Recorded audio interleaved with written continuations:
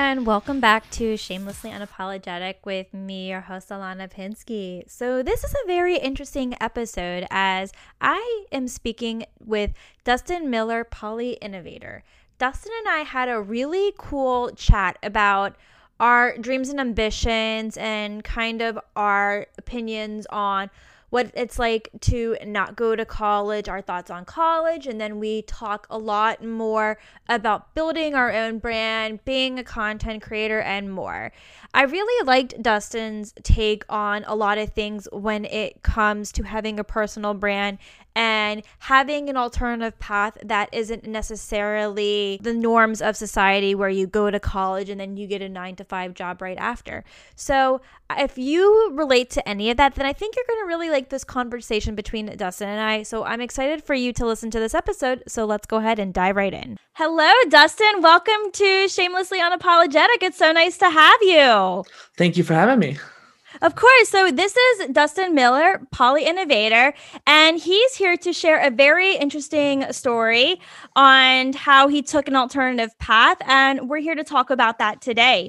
So Dustin, let's take it away. Yeah, so I'm very unapologetic about this because growing up, I was never much of an academic. I was definitely a scholar. I loved to learn, but I always felt confined by traditional schooling. And I thought to myself, well, college will be a bit better, but not that much better. And you still have to take gen eds. You still have to spend 4 to 6 years if you get 2 degrees. And just it felt like a waste of time to me, even though I know it's beneficial for some people, like especially doctors and lawyers. But for me, I realized that if I wanted to be happy, I would need to do like multiple degrees just to get all the different information that I wanted to learn. And instead, I decided just to teach myself and spend time self-development and self-education, those being kind of mutually exclusive, but also pursuing each one. Okay, sure. So you made this decision to not go to college, I'm guessing right after high school, correct?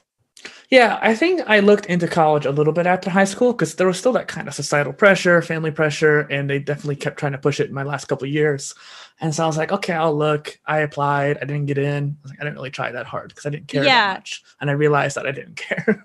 Yeah, let's talk about that pressure because I think it's really important that you brought up. I think in society there is definitely this place where people expect you to go to college to get a degree, that getting a degree will land you a job, that you have to work a traditional 9-to-5 life. And if you even try to be your own boss or go to take the entrepreneur route, you tend to get shamed for it. Yeah. And it's really interesting that you mentioned school being a waste of time because I know I can relate to that a little bit because I will say now I did go to college and I definitely don't think for me, college was a waste of time. You know, I learned a lot. I got very involved. I made a lot of friends. So I was able to see college as a path for other journeys rather than getting an education. I am kind of curious to know, did you ever feel like you missed out on some of the things that college can bring besides like getting an education? I mean, I always thought about the networking and making friends, but the problem with that is that I don't want to pay $100,000 just to make friends when you can make friends at other events and stuff like that. And I'm not diluting the importance of that, but someone even told me this on my show at one point where when they network with people, you're mainly networking with people who are your peers. And so they don't know much more than you at that point. And so down the line, they may not be or you'd be beneficial to them, they won't be beneficial to you. It's not a win-win scenario. And the other people around you are professors. And sure, you can network with them, but they have 1,000 students. So it's not going to be that big of a deal. Versus when you're networking in the business world, you're getting people who are better than you or you're better than them. And there's a win-win scenario there. So I wonder if networking would have been a big deal or learning the certain things you can't learn outside of college. There's just certain things that keep for lectures and that's it. Yeah, no, totally. I definitely wish there was a gen ed requirement on how to become successful after college because there's that whole what now? There are still many students and college grads who don't know how to network, who don't know how to land a job outside of college. They don't know anything about the resume. And I say this because I'm actually a tech recruiter. So I had an intern role that I was trying to fill at my last job. And I just felt so bad for all of these students that I was talking to who didn't know how to market themselves well, who didn't have the proper communication skills to interview. And I really wish that I could just step in and just say, hey, I'd love to help you, but I can't do that as a recruiter in the middle of my call with them. And I just wish that I could give them feedback. But unfortunately, due to a lot of legal reasons, companies can't give candidates feedback So or weird. else it's really weird, but it's for liabilities because people could sue you over anything that they say, or if you feel like you are putting them down. I know it's really crazy. But yeah, no, I definitely wish that colleges taught you these life skills, or they had a requirement on how to find success after college, whether you want to take the entrepreneurial route or you want to take the traditional 9 to 5 route, or whatever kind of job schedule that you're trying to encounter. But yeah, I agree that there's definitely a gap in there that can maybe turn people away from college because you still don't really learn those life skills. And some degrees will teach you how to do your job, but some degrees don't. Yeah. Well, and then on top of that too, the cost has gotten exponentially higher. And for some people, they used to say, like, if you didn't know what you do in life, go to college and you could experiment there. Mm-hmm. But nowadays, it's becoming a more and more expensive investment to just be experimenting. And there's often other ways of like interning, like you're saying there, or maybe going to different companies and working for them for free, even as like some entrepreneurs say to do, and getting experience that way. And then you can try it out. And that'd be a good way to explore what you want to do. Yeah, no, totally. And so I went to grad school after I attended my undergrad. And I think for me, the reason I attended grad school was I originally wanted to go into marriage and family therapy. And I also didn't feel like I was even ready to take a job after school. I was still kind of scared. So, I thought going to school would solve a problem for me to avoid the situation. And I want to say that I got a degree, a master's degree, that is, in family sciences, which is a combination of sociology and psychology of family functioning combined. And to be honest with you, it was a huge waste of my time because I tried to go to MFT and I applied to the MFT program there and I didn't get in. I applied to 4 schools. But with the University of Kentucky, that's where I went for my master's, I still got accepted into the department. So I took this alternative track. I like to call it a consolation prize, but my friend says you should call it the alternative path. We actually did a whole episode about my grad school experience. It was actually filmed a couple of weeks ago. But to piggyback off what I had said in that episode, I felt like getting a master's degree was a waste of my time in retrospect because it didn't give me any kind of real world experience that I thought I was going to get. And I even get judged by employers when they say, oh, I saw you got a degree here. Why are you trying to even go into recruiting with this degree? Like, what's the point? And it's really awkward and embarrassing when people call you out on something that isn't really a big deal. You know what I mean? Yeah.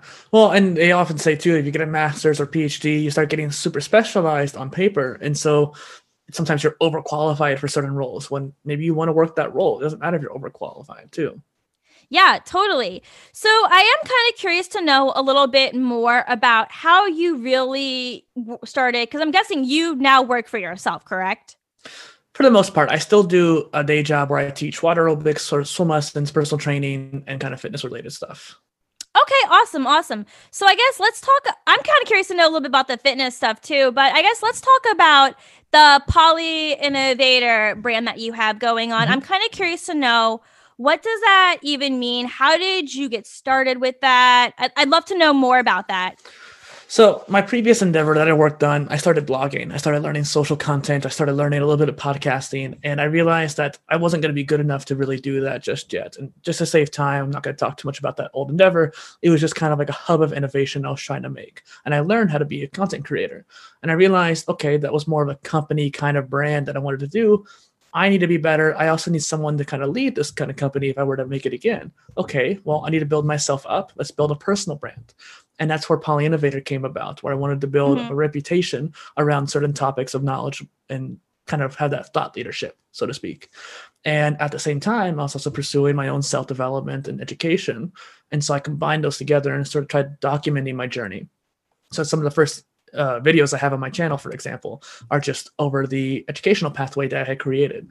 So I was looking at colleges again when I was a little bit few years back after high school, a few years after high school, a few years back from now. And I'm thinking, okay, if I were to go to college, what degree would I want? Well, I want to work in like smart city development and business and that kind of thing. Well, if I'm going to do that, I would need technology degree, business degree, and somehow combine them together. Well, in the future too, I want to work in some other kind of field. I don't want to limit myself down to one particular niche or stress specialization. So I realized, okay, if I can't do it the traditional way, where I want to be divergent and a polymath, as if you will, I wanted to create my own path. So I created PolyInnovator as the foundation for all the future careers that I wanted to work in. So you did like blogging and you said you had a channel. So what was the content specifically about? Was it more just about business development or was it about something unrelated? So on the old one or new one? I guess Both.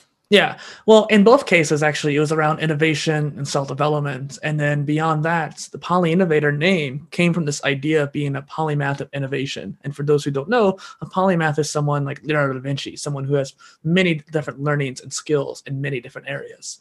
And so you can think of it almost like a multi-specialist. So someone who does many things.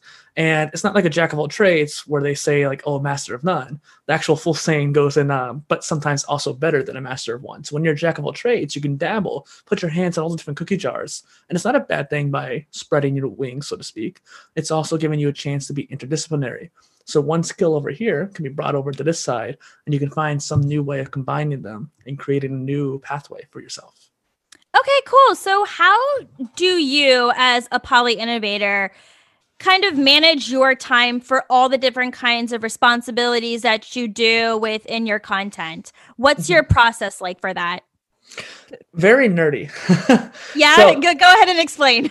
Yeah, so there's a tool that I always rave about called Notion. Notion.so is the URL. Yes. Okay. Yeah, I've heard of it. Notion is really interesting because you can create your own like life operating system in there. And so I've been going in there and creating various databases to organize that. For example, my own show that I host, I interview people. One of the first things I did is I created a CRM in that database so I can track all the different guests I have and have like timers too. Like I have a timer saying like 4 months from now, reach out, catch back up with that person. Or here's the email information, personality type, all the information I might need when interviewing somebody. And so it's interesting how you can really organize each facet of your life and make it much more systematized. And if you can automate those systems, it makes the creation process much more easy to do, especially when you might be feeling burned out or something like that. Yeah, no, totally. I guess what is your like favorite thing about being a PolyInnovator? Is like a certain kind of content that you like focusing on more of the other? Because I know for me, my YouTube channel is something that I tend to prioritize over my other things. I guess you could say I'm technically a PolyInnovator in a sense when I don't know if I am or not. I see you're making a face, but it's like I was like, man, because I manage a lot of content. I manage my YouTube channel, my podcast, my OnlyFans, my Instagram. I have a lot going on, even with TikTok. It's a lot. And you mentioned you mentioned burnout, because that is something that I've actually experienced recently, where I've actually been very lazy with posting pictures on my Instagram. Sometimes I don't always want to make a TikTok video, but I think for me, my YouTube channel is something that I absolutely love doing, and I can't get away with not being consistent on it because people expect me to upload things every single week. And with OnlyFans, I have to be uploading at least 5 times a week because people are paying for that. Yeah. So I wanted to know, how do you manage everything so you don't get burnt out? So I know you mentioned you use Notion as a tool to plan, but has there been a point where you've had like a breakdown or you felt burnt out? What have you done to cope with that? Because I think that's really important for people who are listening, especially if they are content creators, because I do have content creators who do listen to my podcast, and sometimes they don't know how to deal with it. So first and foremost, I got close to it this past year. Like wintertime's always really bad on me, the seasonal affective disorder, and this makes me feel sad. Today's the first sunny day this past week or so. And it's like, man, I finally feel good today. But all the other days I was drained. I'm not good in the wintertime. I know I need to plan out usually that like in the wintertime, I may be putting less content out, and that's okay. Or maybe I could batch it earlier on in the year and kind of spread it out that way. But there's also this point of take care of yourself. Sure, people might be maybe OnlyFans might be an exception to this rule, but for YouTube, for example, it's okay to slack off a little bit. It's okay to change your repetitions. In fact, last year, my freaking Gary Vee got me all thinking Oh, about yes. doing 100 pieces of content a day. And the cool thing is with that, we can go on a tangent later about that, but that's not actually that insane to do if you know how to repurpose as well as translate and do all kinds of stuff. But I started creating a strategy. Like, how could I do 100 pieces of content a day without burning out? And because I did burn out in 2017 when I was transitioning over from that company-based brand and that personal brand, I also had my wisdom teeth pulled out. I had a whole bunch of other stuff going on. So everything piled up at the end of the year. The season turned to winter. I got bummed from the season, and it all compounded to the point I stopped doing everything for months. And just this past month too, I stopped the last 2 weeks because I was like, I can't do anymore. I'm too tired. But it's just a matter of having that self-awareness, acting upon it, and making sure that you are respectful of yourself. Sure, there's content. Sure, people are expecting things from you, but it's okay to take a break and just communicate that. Yeah. And I really admire what you said about it's okay to have self-awareness or practice self-awareness, that is, and to take a break.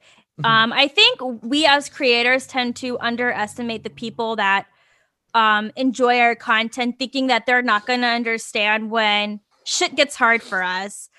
Sometimes I find myself apologizing, saying, hey, I have to take a break. With YouTube back in May, I didn't upload for 2 weeks just because I was in a really bad headspace. I was dealing with anxiety and some depression, and I still battle with that as well. I'm actually currently in therapy for it. But yeah, I guess sometimes we always feel like there's a sense of letting the people who care about our content down. But I think at the end of the day, there's still people. We have to remember that there's still people too who also go through the exact same thing that we do. And I think we also as creators need to not underestimate the people who do care about our content and knowing that they're a lot more understanding than we think. Yeah. Well, and there's also the point of preparing to, if you can batch out a whole bunch, thought leadership is not just creating, it's also curating information. So one thing I'm preparing for right now is sharing a whole bunch of polymath links on various social channels in order to build up the thought leadership in that area, because I have a lot of great materials that I've read and watched that I want to share with people. And the other thing is I systematized my series. And so what you're doing with your YouTube channel, I did a quick run through today. I watched a little bit last time too. Thank you. And it's interesting because there is a lot of diversity in your content. And that's great. That's something I like. I always hate it when people say you have to niche down, because that's kind of anti my ethos of being a polymath or becoming a polymath in my case. It's one of those things where I want to be multidisciplinary. So you and I both are multidisciplinary, and we should not be ashamed of that. But in our society, especially since the Industrial Revolution, we've been pushed into this narrow-minded specialist mindset. That's one reason why we're talking about education earlier. Yeah. Because education's telling you to do one thing. But I think we both realized that wasn't really quite for us. Even if you went to college, you still chose your own path afterwards. Look at all the content you're putting out now. Yeah. You're choosing that path. And now we're shamelessly unapologetic for it. Yeah, absolutely. I love that. And it's funny how you talked about niching down. So it's funny. When I first started my YouTube channel, it was all over the place because I used to start off with beauty content because I went down a rabbit hole of watching a lot of beauty gurus on YouTube, and I got very addicted to makeup, wanted to buy a lot of makeup. And then I decided I want to start my own makeup channel. So that's kind of how I got started on YouTube, but it was a mess and it wasn't getting the kind of attention that it deserved. So I actually worked with somebody. I invested in myself for my YouTube channel, and I was told that niching down is important. And she still lives by this ethos today. And I think having a niche can make sense in some capacities, but there are people who say you don't need to niche down. Yeah. If you're able to be relatable and make relevant content that people can relate to or people are going to find valuable, they will still come to you. And I guess for me, I'm okay with having a little bit of a niche because my niche specifically is navigating life and dating in San Francisco. So I make a lot of content about SF. And then, every once a month, I talk about a video where it's relating to singleness and dating. And then I've kind of started to sprinkle in a little bit of anti-MLM content in there because I went down a whole rabbit hole with there too this past year. And that's something that I was also very affected by because I used to be in an MLM and that destroyed me for my last year of grad school. Well, and I just wanted to say this, it's underneath your whole umbrella though. And that's the thing where I realized that polymathy was my umbrella. And for you, it's just self-care and making sure you have relationships and just having the relationship with others and that kind of thing. That's like your umbrella there. And so you're able to put everything underneath there. And once we both found that umbrella to work in, all the sub niches are what we can work off of. And the one thing about niching down that the YouTubers always say, do it, is because of the algorithm and the SEO. And that's a point to make. And sure, you'll get more ranking that way. But as long as you rank your videos well, you're going to show up in whatever searches people are going to find. Even if they're not looking for that niche, you'll still find something there and you'll make people happy in the long run. Exactly. I think SEO is definitely something that you cannot disregard at all. I always take my SEO and ranking seriously. And I think you're right, because when you make a YouTube video, you want to make it something that's searchable, or it has to have some sort of compelling title that's going to capture people's attention, where the algorithm may randomly push it out, and there'll be some keywords that might get thrown in there. But I know when people find my videos where I make a title that's not searchable, I've made a title that said, "I'm done." Mm-hmm. That's not a searchable title. Like, I'm done. But it is clickbait. So the click-through rate might be high. Exactly. It's clickbait, but it's an honest clickbait. It gets people to click on the video, but nobody is searching for "I'm done." Like, what does that even mean? Yeah. So yeah, I mean, it's a fair point with what you make. Well, and going back to my story there, I was working on systematizing my content, and I was doing these separate silos. I was doing videos and written and audio, all in these separate different silos, basically. And so all my work was going into each one of these separately, when in actuality, a lot of the content I was talking about is the same across the board. Mm-hmm. So like right now, are you recording video or just audio? It's both. Okay, so there you go. You have video there. You can put it on YouTube and Facebook and DTube and all these different video platforms. And you could also cut out the audio, put it on your Anchor, and that gets distributed everywhere. Yeah. And you can also transcribe it and make a blog post. It's a prime example of that repurposing. But for me, I started blogging first back in 2012, and I only started doing podcasts in 2017, and then 2018 is when I started doing videos. So I have much more experience with writing. So for me, I wanted to start with writing. So my main series is called this Omni Content, which is based around being omni-channel or multi-channel. So I create a blog post, I turn that into a video, I turn that into a podcast, and I can do basically like snippets and clips from that. And you can break it up and make 100 pieces of content from that way. So you use the term omni-channel and polycast. Could you kind of define that a little bit more for those who are listening who may not know what that means? Yeah. So omni-channel it's kind of like multi-channel. They're both very diverse. So you're putting yourself on every platform. It's almost like you have a omnipresence, so to speak. Okay. And you can, if you want to get like religious in a way, it's omnipotent or whatever the term is for that. But omni meaning all, you're on all channels. That also means like e-commerce and stuff like that, which I'm not quite there yet, but I'm trying to be. And then, so I guess you could say I'm multi-channel now, but omni-channel is the goal. So that's what kind of the idea of omni content. And then polycast is something I use instead of the word podcast. I was never a big fan of Apple. So podcast originated from the term iPod, podcast. And that's where the actual term came from. But before that, did it really? Yeah. Oh, I didn't know that. Okay. So, and not only that, podcast didn't really mean much for me, especially since I don't like Apple personally, but it didn't really resonate with the show. Poly, meaning much or many in ancient Greek, is also the idea of polymath or polyamory and all these different terms. Poly meaning many things. And so for my show, I have many different series that I do, short form, medium form, long form. I'd have many different topics and many different kinds of people. So poly really fits that polycast idea. Okay, interesting. No, I think that's really clever with how you reinvented the term for podcast as polycast, and it fits your brand very well. And I'm going to assume that you're not on Apple Podcast. I avoided it like the plague, but I finally got convinced to do it purely because other platforms uses Apple. So I think like not Stitcher, but like iHeartRadio and some of the other ones that I wanted to be on needed Apple. So I'm on Apple, but I was like grudgingly doing it. It's funny. Stitcher is actually the one platform that I'm not on. I actually don't know how to broadcast it onto Stitcher. I'll look into it at a later time. Anchor is a little bit limited. I think that might be why. Some of the other hosts do. Yeah, and I use Anchor to broadcast everything. But I think it's a great platform to host a podcast or polycast, and you still get the kind of reach that you need. Mm-hmm. I used it. I left because they have some weirdness in their terms of service when it comes to like, do you really own your content, or like, do they own it a little bit? If you start looking at it, the details there. But beyond that, they have great distribution. It's free. I noticed you had an ad on one of yours for using Anchor, which is a Yeah, they great way to get sponsor me. started. Yeah. Exactly. And it's a great way to get started with sponsors. Whereas I only really know Buzzsprout and podcast.co, which is who I use, the last one. They have some ways of getting sponsors, but a lot of the other tools don't.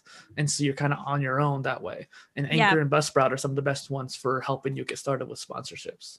Yeah, totally. And I checked out your website. So you have like a whole landing page where it seems like you have more ownership of your episodes. That's clever. I definitely need to do that because I think what you say is like, oh, do you actually own your podcast episodes or does the hosting platform do? So that's something I'll have to look at. So I also wanted to learn a little bit more about some of the other work that you do aside from being a PolyInnovator. So you mentioned you have a day job and you do personal training too.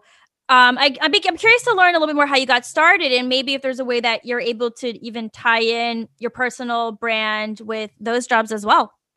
Yeah, so some of the ideas behind PolyInnovator, just being this multidisciplinary person, were inspired by my work history. So my first company I ever worked for, I still work for. And this is because and part-time basically, but I started out as a lifeguard, became a swim instructor, became a pool manager, became a water books instructor, water boot camp instructor, a water arthritis-based class instructor, and then eventually personal trainer as well. And I still teach at least a few of those now. I stopped lifeguarding and whatnot, but at one point I held 6 to 8 positions at that company. And it was that divergent work life that really kind of made me, or centric, I think is a better word for it. This eccentric work life that made me like thrive in that kind of craziness. And so that's what made me really think, okay, polymathy would be a good route for that. And then down the line, I do want to create more exercise-based content for PolyInnovator, which will introduce what I already know. Okay, that's awesome. What got you was it because of the old part-time, or I guess it's not old, you still have it, but was the part-time job the inspiration becoming a personal trainer? Were you always a fitness junkie? Yeah. I'm asking because I'm into fitness. Yeah, I saw your profile, you're a fitness person too, so it's all good. I'm happy to share any knowledge that way. It's funny because growing up, I sucked at sports. I was always a scrawny kid, and I always got picked on for it. And then I got stronger and just kind of kept going with it. And eventually, because of my knowledge, I became a personal trainer. And so it was more of like, I already teach in the pool and I already have good knowledge. So the personal training boss was like, hey, come join me up here. And I started teaching people up there and it was good. And beyond that, it's just one of those things too, where I enjoy being able to push myself. And doing push-ups or exercises, it's a good way to get past that breaking point. And when you learn that discipline from exercise, you can apply it to other parts of your life as well. Yeah, no, I totally agree. I love how versatile you are with managing all sorts of these 3 things combined. I know for me, it's hard when I have a full-time job. So I'm in between jobs right now, but my main focus is recruiting. So when I lost my job early 2020, I was a COVID layoff. It was very hard for me to, even before I had this job, I've had other full-time jobs while I had a YouTube channel, but it definitely is frustrating when you don't have enough time to do all of your side work, the work that you really want to focus on, your content creation work, I should say, when you only have the weekends or maybe late nights to do it. And when I lost my job earlier this year, I had another company reach out to me with a part-time opportunity. And I thought to myself, I kind of like this part-time path because there are some days where I have off. I don't have to work every single day. Yeah. And it gives me two free days of the week to do whatever I want to get shit done. Yeah. And I felt like I had a lot of structure. And now that I got laid off from that job, funny enough. So I am just scrambling to find that structure. But I think for me is I try to hold myself accountable. And I'd love to know how you you hold yourself accountable to getting your shit done too. But I think, as far as deadlines and not wanting to disappoint people who expect content out of you, I know that motivates me to And there's like that pressure to put it out there, but it's a good pressure because you're holding yourself accountable to get that stuff out there. You know what I'm saying? Yeah, I've also, like I said, I spent a lot of time with self-development, and a lot of that came down to habits and systems. And when I say systems, I don't just mean like tools that you get online like Notion. I also means like the system for my exercise. So I got laid off from my work because the whole place shut down because you don't need a gym center, basically, or recreation center during a COVID pandemic or like a global pandemic. And so I was only laid off for a couple months until they opened back up. But during that time, I was able to work for clients outside at their houses, basically. So I was able to transition, to get some income in. And so, but the point I wanted to make is that my workout habit is a system I built around working. Since I already work at a recreation center, I can just go upstairs into the gym area and work out. I have that ability. Yeah. And when the whole place shut down, not only did I lose my work, but my workout habit got disrupted. My system that I had built got disrupted. And I have another system of like, what exercises can I do? Most of my exercises are body weight or dumbbells. I can do that at home.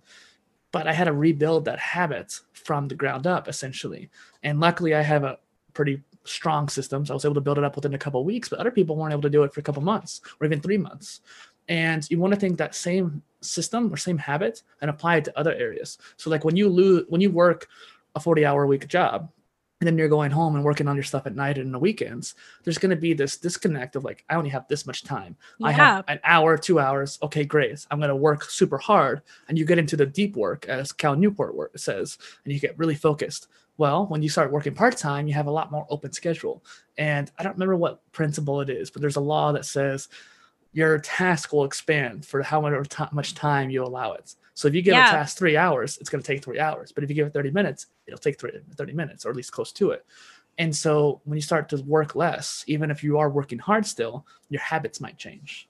Yeah, no, I absolutely agree with you. And I think now that I'm in between jobs, and it's funny enough because I kind of am looking to go back to full-time work just because I got a lot of debt that I got to pay off, let's be honest. So I just need the more money for it. But, and I live in the most expensive city in the country. But the reason I am going back to full-time job, as I mentioned, is because I just have to be realistic with given my financial situation and how 2020 has really affected my life in such a negative way.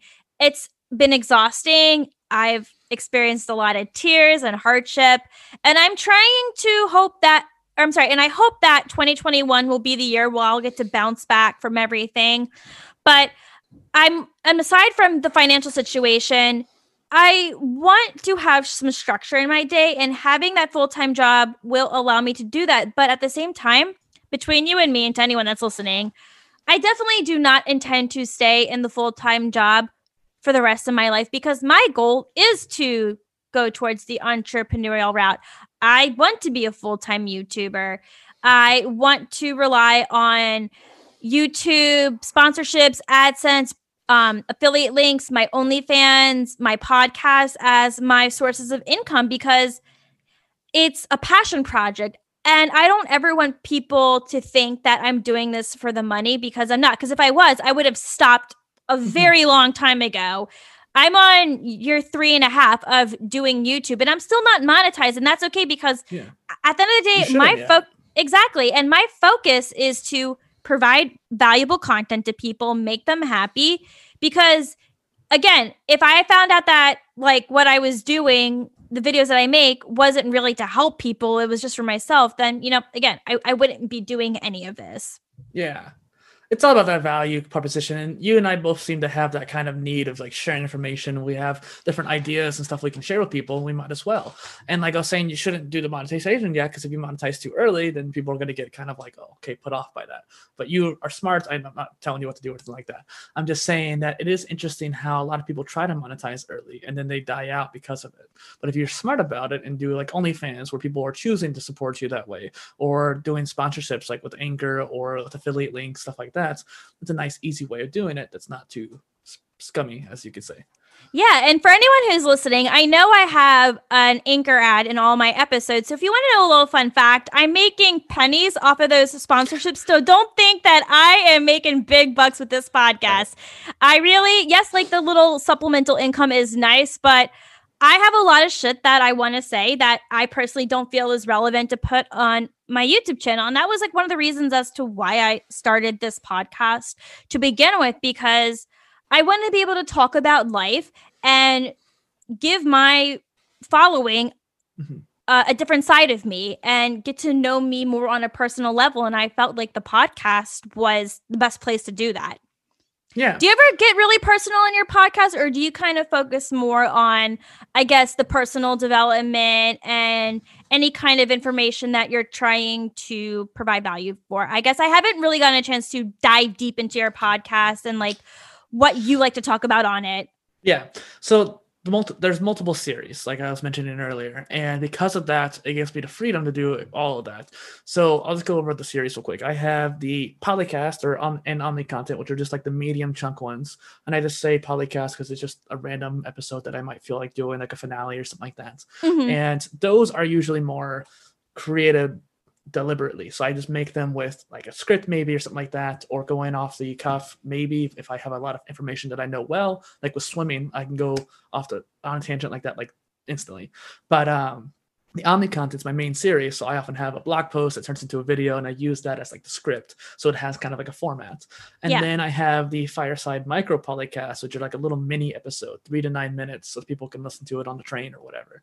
And those are off the cuff, and I just talk kind of like a rant, kind of like I'm doing right now, but maybe a little bit more slowly.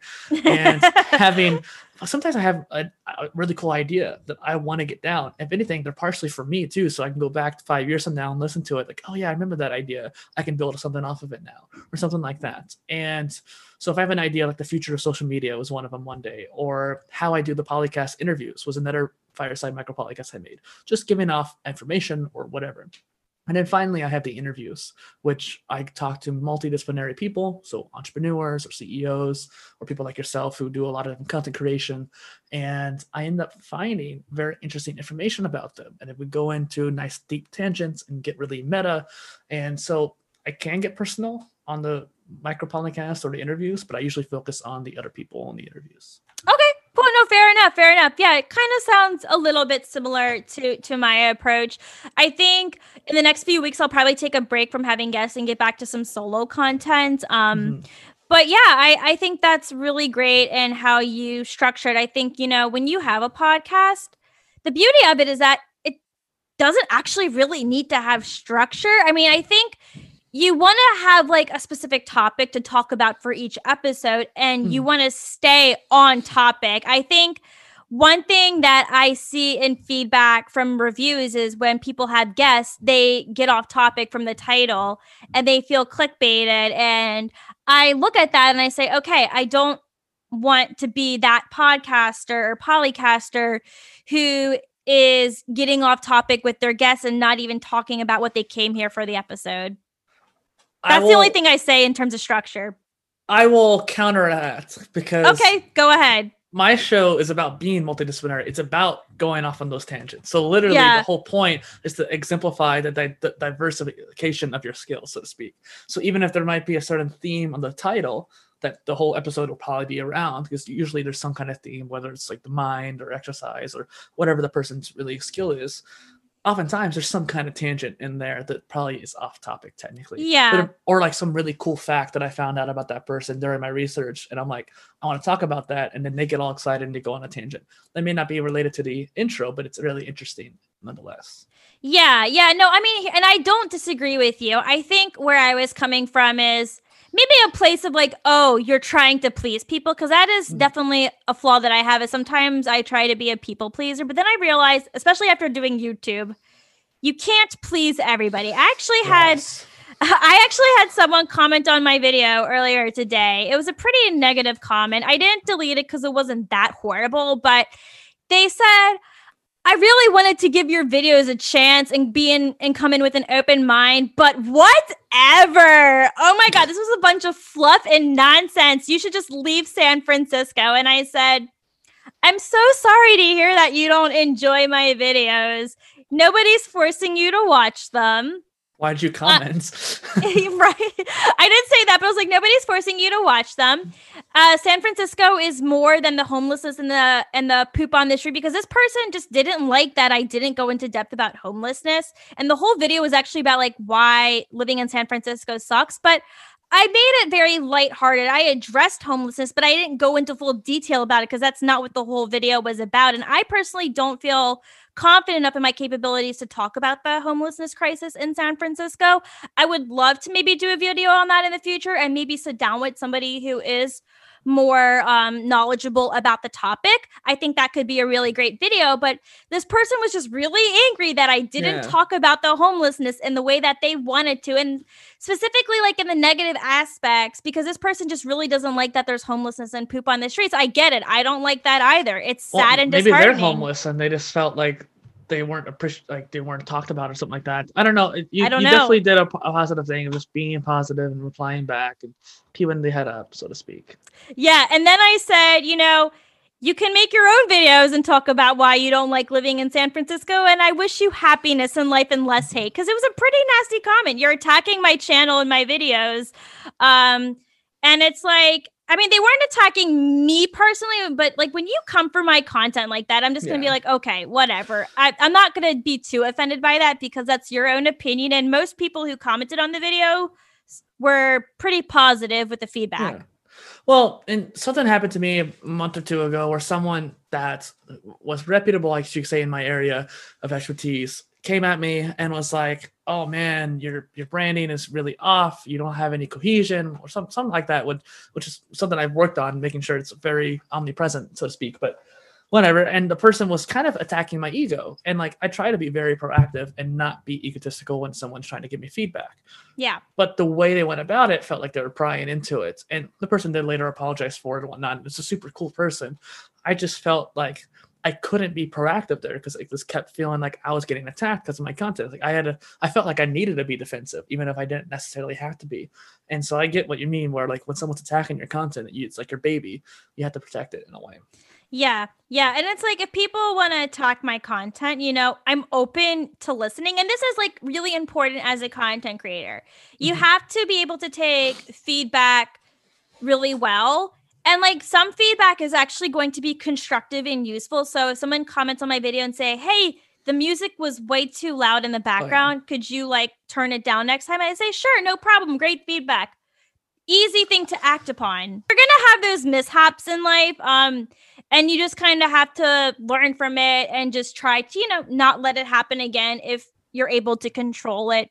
But back to just taking feedback. Some feedback is going to be reasonable and things that you can totally work on. And then there are people out there who are just going to be a dick and shit on you because they're having a bad day or their life sucks. Makes sense. And it's just one of those things too, where I think you handle it well. So it's good. Yeah, I always try to handle. And if it gets way too nasty where it's attacking me, I've only got like one or two really malicious comments that have been a personal attack on me, then I just delete and block. I have no energy to give that a reaction or a response.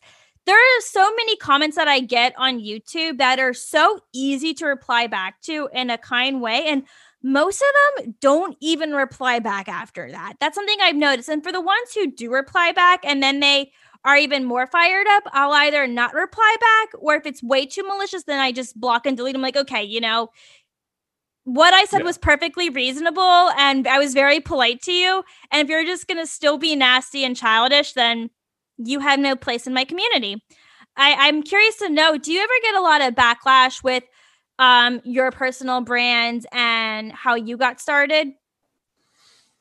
The only thing I would say is that there's, like I said, there's that societal norm of being a specialist. But David Epstein wrote a book called Range, and it's been a very famous book that came out this past couple of years. It's really good when it comes to being multidisciplinary. And something that he says in the book is that specialization is for insects because that's what they do in order to accomplish their goals. But as human beings, there's actually studies that have been proven that like we as Homo sapiens have survived when the other human latest species didn't, because we were able to do generalist things. We were able to be a generalist and do many different things, and we're able to adapt to our situations. And when you are a polymath or multipotentialite or jack of all trades or generalist, whatever term you want to identify with, when you are someone who is multidisciplinary, you're able to adapt to situations better and actually find newer solutions in the intersection of knowledge areas. Awesome. I love that. I think that's great. And I think like what I really enjoyed about this episode is like the theme that I'm kind of seeing in this whole conversation is how versatility can get you very far in life, and why we need to practice this more. And it can really show us who we are as people. And I don't think that's a bad thing at all. Yeah. Well, and the one thing is that I started building a personal brand around is this idea, this modular degree, this self-education endeavor that I created to be my alternative to college, where I was wanting to pursue my own education in a way. Yeah, absolutely. So we are kind of running out of time. So I guess for any last words, really quick, what advice would you say or give to somebody who may want to try to be more polyinnovative? Sorry, my cat is meowing. You're fine. Pursue the endeavors that you want to do, even if society kind of pushes you against it, or like family and whatnot. I have family who support me. I have family who kind of pushes against me and want me to go get a full-time job. But I know from my own self-awareness and reflection that pursuing my own path was the right way for me. Even from a young age, I wanted to be a CEO. And like I would tell people I wanted to be a businessman when I was like 9. And so I knew that I wanted to pursue my own path. But other people may not have that self-awareness just yet. But you can train it, work on that. Absolutely. And I completely agree with you. I think the self-awareness component it's key, and it takes some time to get there. You just got to be patient with yourself. And then Dustin, if people want to see more of you or hear more of you, where can they find you? So I alluded to that whole self-education endeavor, which is what most of my topics have been around besides just polymathy. And so if people want to learn more about that, or learn more about polymathy, or learn more about me, you can go to PolyInnovator.space. It's my website. I'm actually working on the new version right now. Right after this call, I'm going to hop back on and keep working on it. And so there'll be a new site here soon as well. And then you can also check out the Polymath Podcast, which is my show. Okay, awesome. Well, Dustin, it has been such a pleasure having you on the show. This has been such a great conversation that I think a lot of people will find really useful later on in life. And for those of y'all who are also listening, if you would like to submit your shameless unapologetic experience to this podcast, feel free to email me at shamelesslyunapologeticpodcast@gmail.com. And don't forget to follow us on Instagram at shamelesslyunapologetic. And with that, I will see you next week with a brand new episode. Bye. Bye.